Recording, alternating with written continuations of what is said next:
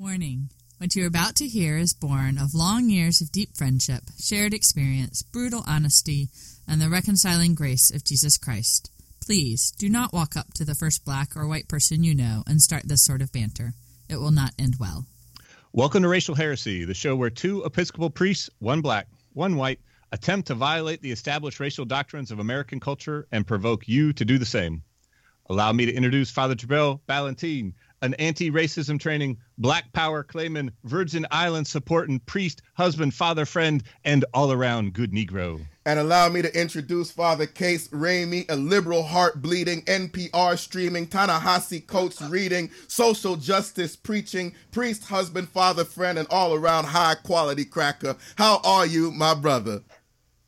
I am well, thank you. Thank you very much. So happy to be here this morning. Mostly, you know, I'm settled. I'm in my own environment, feeling comfortable, and that's where I do best, right? You know. Yeah. So, about that, right, y'all? So it's been a while since we've actually been in the saddle doing a show. We put out one from the crates a week ago, but we've been traveling. So we've had Case outside of his comfort zone. We've been traveling, been touring, doing some speaking, and putting him on the spot, which is always something I love to do. And so we'll be posting some of that stuff online. You can see it on our YouTube channel and on our website, racialheresy.com, and check out what we've been up to. If you want us to come speak and cause some trouble in your neck of the woods, let us know. We'll be glad to do that. But today's a special day, man. You know, I had to get back in the saddle for this. A new brother of mine that I just happened to meet, he was kind enough, because I'm one of those Twitter bombs, right? I just see people, and I like, oh, man, I'd like to talk to them, and I send them a message. I have no idea who they are. You know, I've never met them. They don't know me. But Ian was kind enough to respond. Ian Kibbe is a filmmaker, a film producer, a documentary maker whose recent work, Raising Bertie, is on POV, Point of View, on PBS Network. It's on the forgotten people of the rural America. We always forget rural America, but even beyond forgetting rural America, we surely forget that there are blacks in rural America. And so Raising Bertie is about Bertie County in North Carolina. And it was a documentary that he took 6 years to do, man. That's when we talk about making reconciliation and racial justice work part of your spiritual daily life. Like 6 years is a long time to be working on a project, but was kind enough to come on the show today. Ian, how are you, brother? Uh-oh. We lost your sound, Ian. Change my settings. All right, I'm still learning how to use the internet. I'm good. I'm doing pretty good. I'm happy to be inside doing this as opposed to outside. I'm in Chicago, so it's cold and rainy. Yeah, that's brutal. Appreciate that intro. I got to give props to the director of the film, Margaret Byrne, though, and the DP, John Stuyvesant, because I produced this film and have spent nearly 5 years on it. But they deserve a lot of the credit for making this story happen. So just make sure I get their names out there. Sure. Yeah, sure. Indeed. Good to go. Indeed. Glad to have you on the show. Appreciate that you were so open to being on the show. I was telling Case, I imagine, we were talking about it in pre-show, I imagine this is one of the few times, probably the first time, I'd like to believe, that you've been interviewed by two priests. And so would love... Not since the church days, not since confirmation, I feel like. There will be no catechism questions today. Great. I wouldn't remember. I would fail that test at this point. But it's cool because I think the work that you do has an important synapse with faith development. And so just as a softball, I'd love to hear about your integration of your work and your faith, how one informs the other. Yeah. Okay. So, my faith journey a little bit. So I was raised Episcopalian, like many good Islanders are, in the Christian faith, end up being Episcopalian, and was very active, churchgoer, and until around college. And at this point, I'd consider myself an atheist, but I feel like I'm still very close to the community and the lessons and things that I learned in church. I'm still very grateful for them. In large part about sort of the things I learned about communities, right? And how people should treat one another in the community sort of their roles and responsibilities to that community to strengthen and kind of lift all ships. And that, I think, does play a huge role in my work. You know, there are sort of different levels of community, but I do very strongly believe that we are kind of all in this together and sort of do have these sorts of responsibilities to one another just as humans. And that's a big, I went to a Quaker school. That was another big part of my upbringing. And they are also very big on community and social responsibility. And so, you know, social justice work, I think probably my learning and my desire and my sort of like, I guess, education in empathy, it has very spiritual roots. Nice. Yeah, appreciate that. Thank you. You know, raisingbertie.com, BERTIE.com. I was telling in the intro, I kind of said that was the first introduction to you and my reason for reaching out to you. I saw you on the PBS NewsHour and was intrigued by the story, right? I was like, oh man, this is cool. And because, yes, you know, we all the time we fail to remember rural America, right? I remember Case and I in our recent panel discussion, that was one of the issues that was brought up, the reality that we talk a lot about the problems of suburbia and urban areas, but we often leave out the complexities of rural life in America. And as true as that is, it's also true that even when we remember rural America, we forget that there is a Black rural America, right? And so, you know, and so I was interested into how you got, how Bertie got on your radar, on the radar of the production team, of the entire team, and why that project meant so much to get out. Yeah, I mean, you're absolutely right. And now we're starting to talk about rural America a little bit more, but again, the focus is much more so on white rural America. So Margaret Byrne and John Stuyvesant, they went down originally to Bertie County to make a short, like, promotional piece for a woman who was running a alternative school there, and she was winning an award, and so they were making this piece, and that woman was Vivian Saunders, who features prominently in the film. At that time, they were both involved in working on another film called American Promise, which follows two, you know, middle-class Black.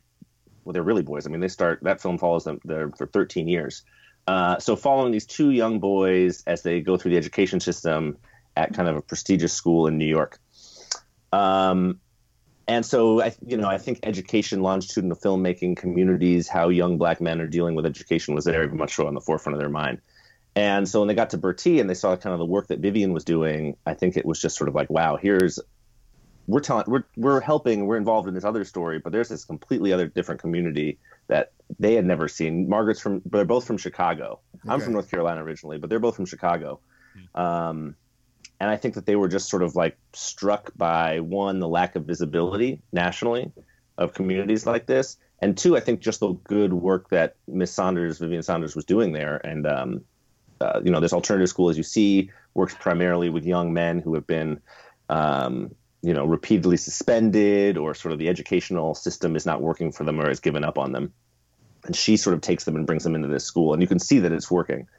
Not long into filming, so originally the story was just going to follow the Hive for a year, which is like nice and kind of tidy and clean, but life doesn't work like that. So not several months into filming, the school is shut down. Budget part of it is the school board feels they can do a better job providing, the socioeconomic training. And so they shut the school down. And at that point, that's really when the film pivots to say, like, all right, well, now what happens when in a place where there are few safety nets and very few opportunities, like, what does life look like for young men in these communities? Right. And 6 years later, we stopped shooting. They were like, all right, guys, you can leave now with the cameras for a while.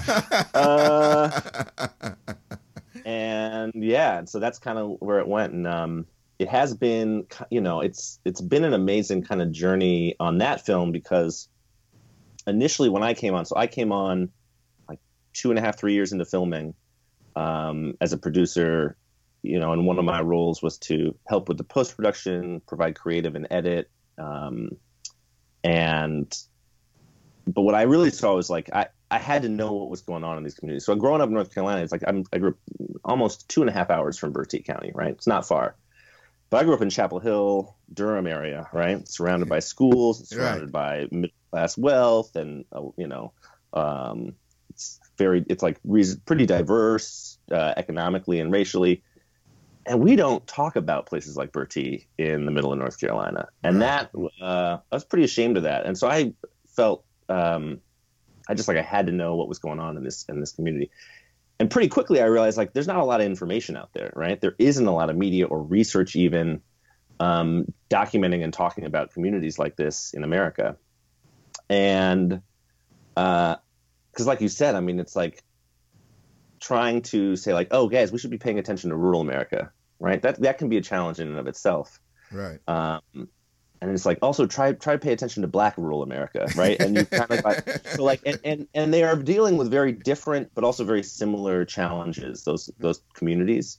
And so for like young people in a place like Bertie, those are really compounded, right? You have economic isolation, you have geography, you have and then you have like, especially in the South, a place like Bertie, like you can hit that history with a rock, right? Of industry, migration, sharecropping, and then there's slavery, right? And you can see those generations there, right? Without having to go very far back, and all of those things, and then the mass incarceration also, right? Mm-hmm. The only stat in the film is that there's 27 prisons in a 100-mile radius, right?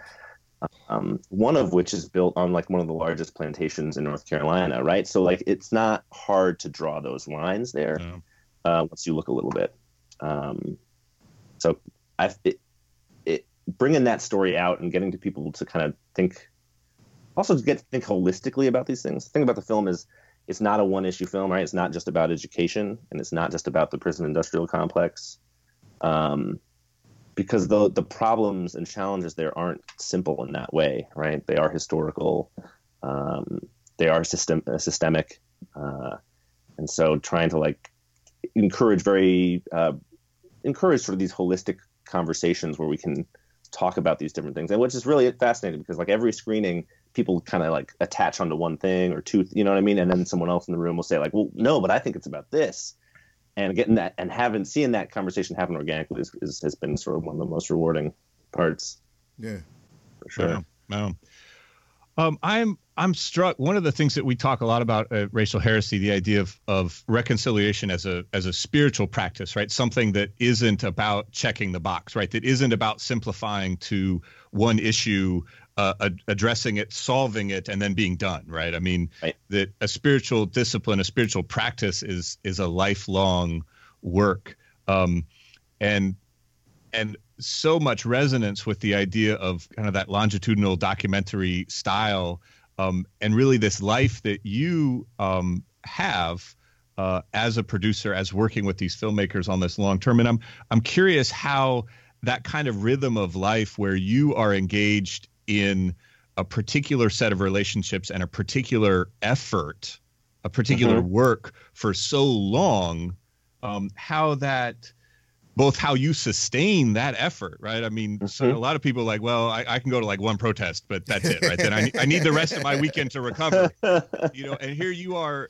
long-term invested. How do you sustain that? And how does that living life like that, how does that change you? How do you sustain it, and how does that change you? Yeah, I think there's like two different ways we're talking about sustainability, right? I mean, one, the like crude sense is financially, there's a big conversation about whether or not docs can sustain people, and but we don't have to go down that road. We don't have to go down that road.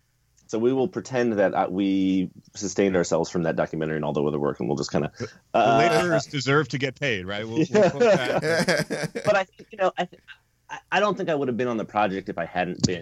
If I hadn't been deeply, and the same goes for Margaret and John. If I hadn't been really deeply interested in the subject matter, I think if you are going to embark on something like that, you have to care a lot. Or you have to like at least have maybe an insatiable appetite for learning, right? Because that's what is going to sustain you, right? And I feel very fortunate to have worked on it too, especially now, right? I mean, over these years, it's like given me a focal point to feel engaged in these conversations in a way that is also part of my career, right? And that's like pretty lucky. A lot of people, they have to be separate, and I can kind of combine those two things. I think, also, for Margaret and John, I've heard them talk about this a lot, so I don't feel like I'm just speaking for them. But they are, and myself now, like really connected to these families and to these young guys. And the strength of those relationships is how you gain access, right, to the participants in the film. Right. But also what then sustains you to want to keep telling that story and kind of honoring them. And I think that that's really hugely important. That those relationships and that sort of, again, it's like that community responsibility. You feel a responsibility to these people who have not only like given you access to their lives, but who become like family and real community members, right? Very close. Yeah. But I think have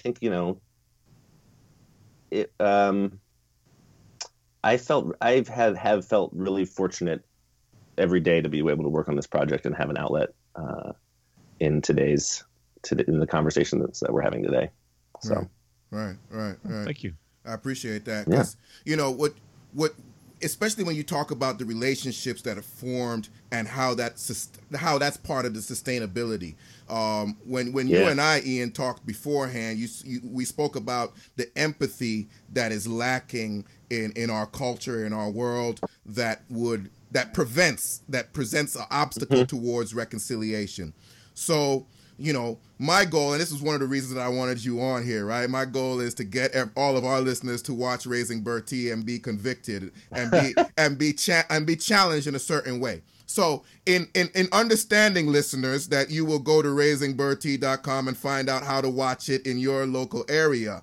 In preparations for that work, right? What would have to happen, Ian, within someone? What would have to happen within someone before and while watching Raising Bertie for them to gain that sort of empathy that leads them towards the work of reconciliation? I mean, that's a hard question. I mean, there's like the questions how you were. There's like Raising Bertie, right? Which is, as a documentary film, we have an engagement guide and we have a discussion guide that kind of gives people prompts to think about as they watch, if they're interested. But I think that more interestingly, like how do you get people to care in general, more broadly? Right. That's really hard, right? You had a question on like, what do you see as one of the biggest problems facing racial reconciliation? Right. I'm not sure if that's the wording. Yeah. And I wrote sort of an ahistorical perspective that leads to a lack of empathy, something like that. We don't like know our history here, right? And it's allowed the rise of certain narratives and kind of alternate histories to lead us to places like to land us with presidents that we might have now. No names being called. Yeah, it's like, and it's true. I mean, you're seeing more and more now people talk about Reconstruction and like what happened around Reconstruction. Mm-hmm. There is more data and literature that does kind of connect us to history, but I don't know if it's reaching necessarily the people who need to read it most, which is kind of another concern. But we teach American history and then we teach African American history like they're separate entities, right? Like they're not connected, right?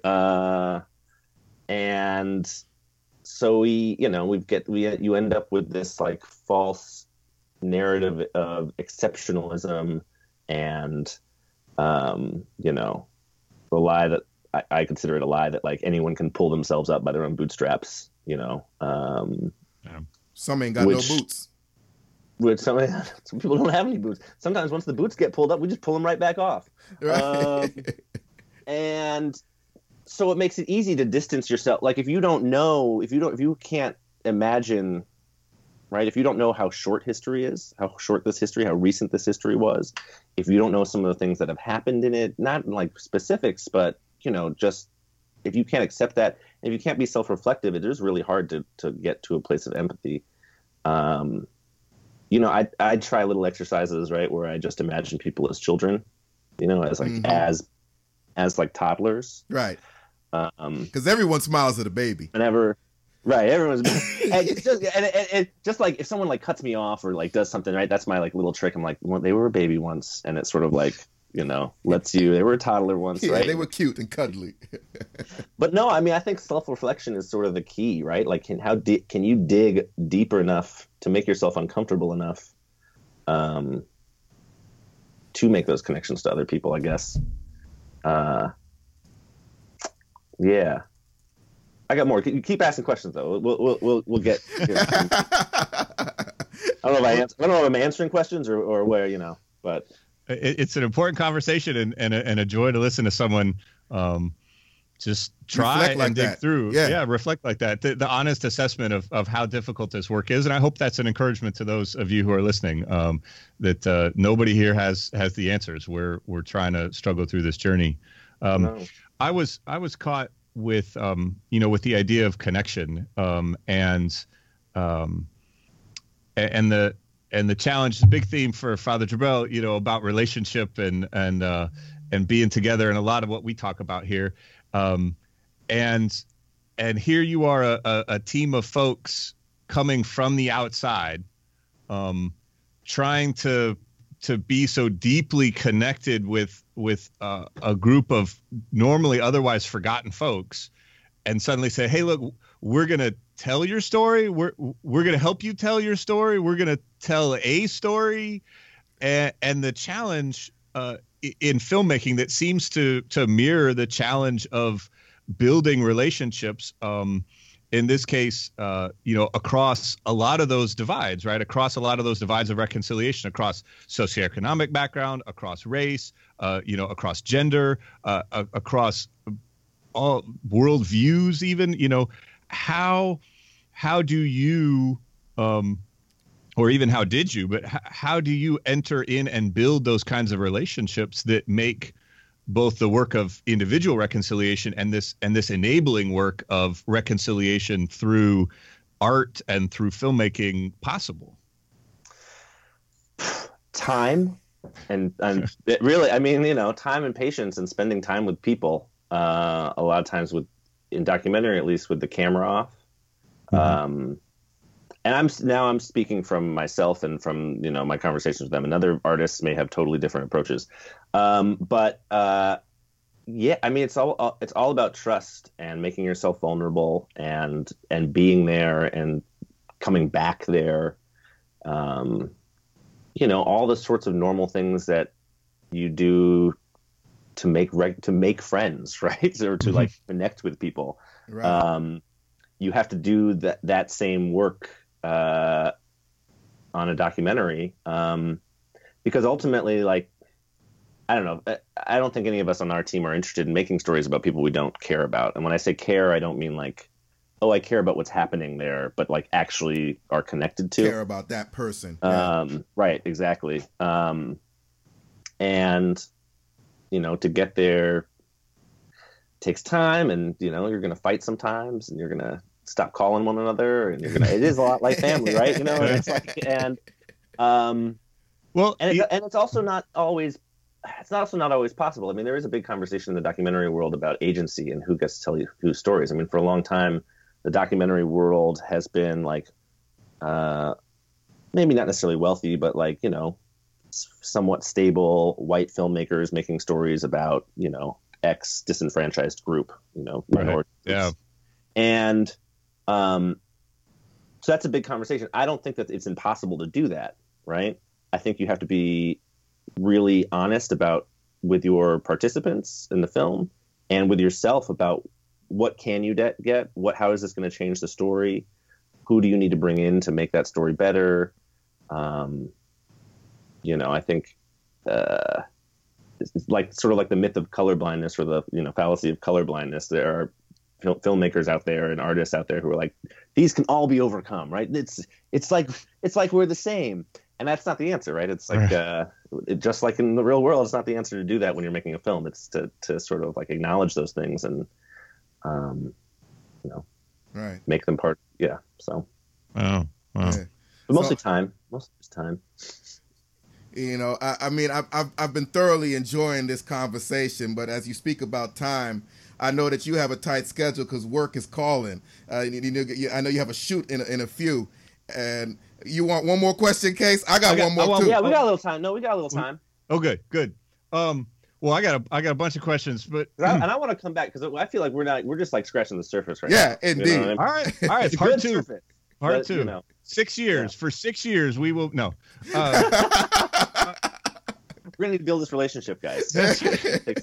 Well, and so I've got 2 if we can throw them in here. We'll see. But the first is, as you talk about building those relationships and getting in fights and things like that. Again, when we talk about a spiritual discipline, you're going to fail at that, right? You're going to make mistakes. And I'm curious if you have a particular example in mind where you or someone or somebody got hurt, somebody overstepped bounds, somebody made a mistake. And yet, and how were you able to recover from that and maintain the relationship to even reconcile in that small way that kept the larger work going? Yeah. In the film, I mean, I feel like what we were talking about is so at the key, right? Like in what is often hard in this work is giving people the space to make mistakes, right? Mm-hmm. Or giving yourself the space to make mistakes, mm-hmm. right? Like white people end up not wanting to talk about this because they're so afraid to make a mistake. Mm-hmm. Right. And so they stay quiet, right? Which is not helpful to anyone. And often minorities, people of color, are frustrated that one, don't want to be in the position to have to explain to all white people what's going on all the time. But two, like when these conversations get in, oftentimes they get hot fast, right? Because they feel like life or death issues because they are life or death issues. Right. And so like getting to that, we're going to make mistakes space and we're okay with that. And we're going to heal and come back is really, really hard. On the film, sometimes when people overstepped or something, I mean, they'd go through periods where like you wouldn't hear from someone for like several months, right? Or they wouldn't let you into their house or something for whatever reason. But I can't think of any like specific. Margaret would probably be able to answer that question better, like where they were like, no, you have to. But I think it's just showing like a commitment to coming back. Even it's like, look, you can ignore me, but we're still gonna bug you. It's like we're still gonna be here, and at a certain point you have to respect that. We also like try, with the participants in the film, they see the cut before it's out, before it's done, and they know that, and they need to have some ownership, not necessarily in like the artistic every oh, this shot's like a little too long, can you cut that down, but sort of like the overarching like story and how they're being portrayed. And so like letting them know that they have that agency is I think an important part of the process. But yeah, I had this. So this is separate. I had this interaction recently that was kind of like this, and it's not a success story, but one of failure, and I think just sort of like shows kind of some of the difficulties. So we actually had a screening of the film, and was doing a Q&A, and someone asked about one of these questions about trust, and I used the word subjects when I was talking about the subjects in the film, and this is a group of researchers. And this young woman came up and she was like a young African-American woman. I mean, I think she must have been in grad school based on the crowd. And she was like, hey, I'm pissed that you used that word and I don't want you using it anymore. And I was like, oh, wait, what are we talking about? She was like, oh, subjects. And I was like, oh, which is like the common documentary term is to use subjects, right? Or has been. But it's also not the right term because it makes them sound like research subjects. So she was coming at it from this like research, like as researchers, we don't call them subjects, they're participants or they're people in the film. Mm-hmm. And I was like, wow, I'd like kind of heard that, but had not really had that conversation. Right. So I was trying to engage with her to kind of like get more. I was like, oh, well, so like, where is this in the where's the background in the research world from this, and like what's the conversation that the research world is having about this? And she kind of told me a few things, but I could tell she was done, kind of, right? Like she wasn't engaging with me anymore at that point, and walked out. So I took my lumps, and for like a little bit I was frustrated. I was like, hey, I wanted to learn. She was absolutely right. I'm trying to learn now.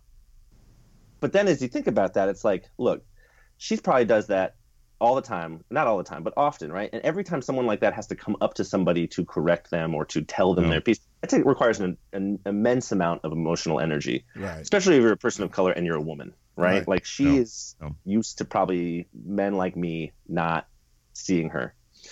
And I did say, I was like, well, I'm actually mixed race, but we kind of like blew through it, right? It didn't necessarily matter in that moment, right? I'm still a white guy at the front of the stage. So neither of us quite got what we wanted out of that conversation, right? Mm-hmm. And part of that was just like the timing and the context we were having it in. But she didn't necessarily hear me, and I found myself frustrated by it when really it's like totally understandable, right? That she had like to steel herself to come talk to me, right? And then it's not her responsibility. I'm not her responsibility. Right. Yeah. She was brave enough or not brave, but like, smart enough to come, and I did learn something from it. So like, it didn't feel like a win. Actually, so maybe it's not a story of failure. It didn't feel like a win in the moment, but like, I guess that's the thing, right? Like, you win some and you lose some, and you like hope with time that your losses turn to wins. And so, yeah, that was one of those places where I was like, wow, if we both had a little more patience and give, we probably would have like really nailed that. We didn't. It doesn't feel great, but there's still something that I think that we probably did get out of it. So, yeah. It does. It takes a lot of time, a lot of emotional energy. But you guys know that. You guys do this time professionally. Yeah, indeed. Definitely appreciate Case. I think you said you had 2, right? Well, yeah, I got time for one more. Okay. Well, we just started. Speaking of blowing through, so let's put a marker down for interview number 2, where you bring up your own experience as a mixed race person, a person of many heritages, and how that affects your work and how you live. I wanted to let that linger for a while because I was afraid that our listeners would stop listening to him when they realized that he wasn't the white man that he's presenting himself to be. It's beautiful. I mean, that's where I operate. Father Terrell and I talk about all the time, trying to have this conversation across the color line. And most of the time, pretty much all the time, I'm standing on one side and he's standing on the other. And we finally have a guest here with us sharing openly and honestly about straddling that line. So we got to get back to that. But we can't do that in one question. So I'm not going to go there right now. I was gonna ask, what our listeners, a lot of our audience is in the Christian church, and I'm curious what you would like the church universal, the people of faith out there. What do you want them to take away? What is there some message, I don't know, something from this work if you would have for the church, having grown up, being where you are in relationship with that now, and looking from maybe the outside or again, straddling another line, what you might say to the church from your work, as the church now tries to engage more deeply with the work of racial reconciliation. Give me an easy one to go out on, huh? Yeah. What would you want the church to do? I mean, I think in a place, specifically in places in rural communities, really all communities, but in rural communities, churches are huge seats of, not power is not the right word, but they're very well connected to the community. You see in the film that Vivian is able to get a donation from the church for this new building, right? Mm-hmm. Mm-hmm. And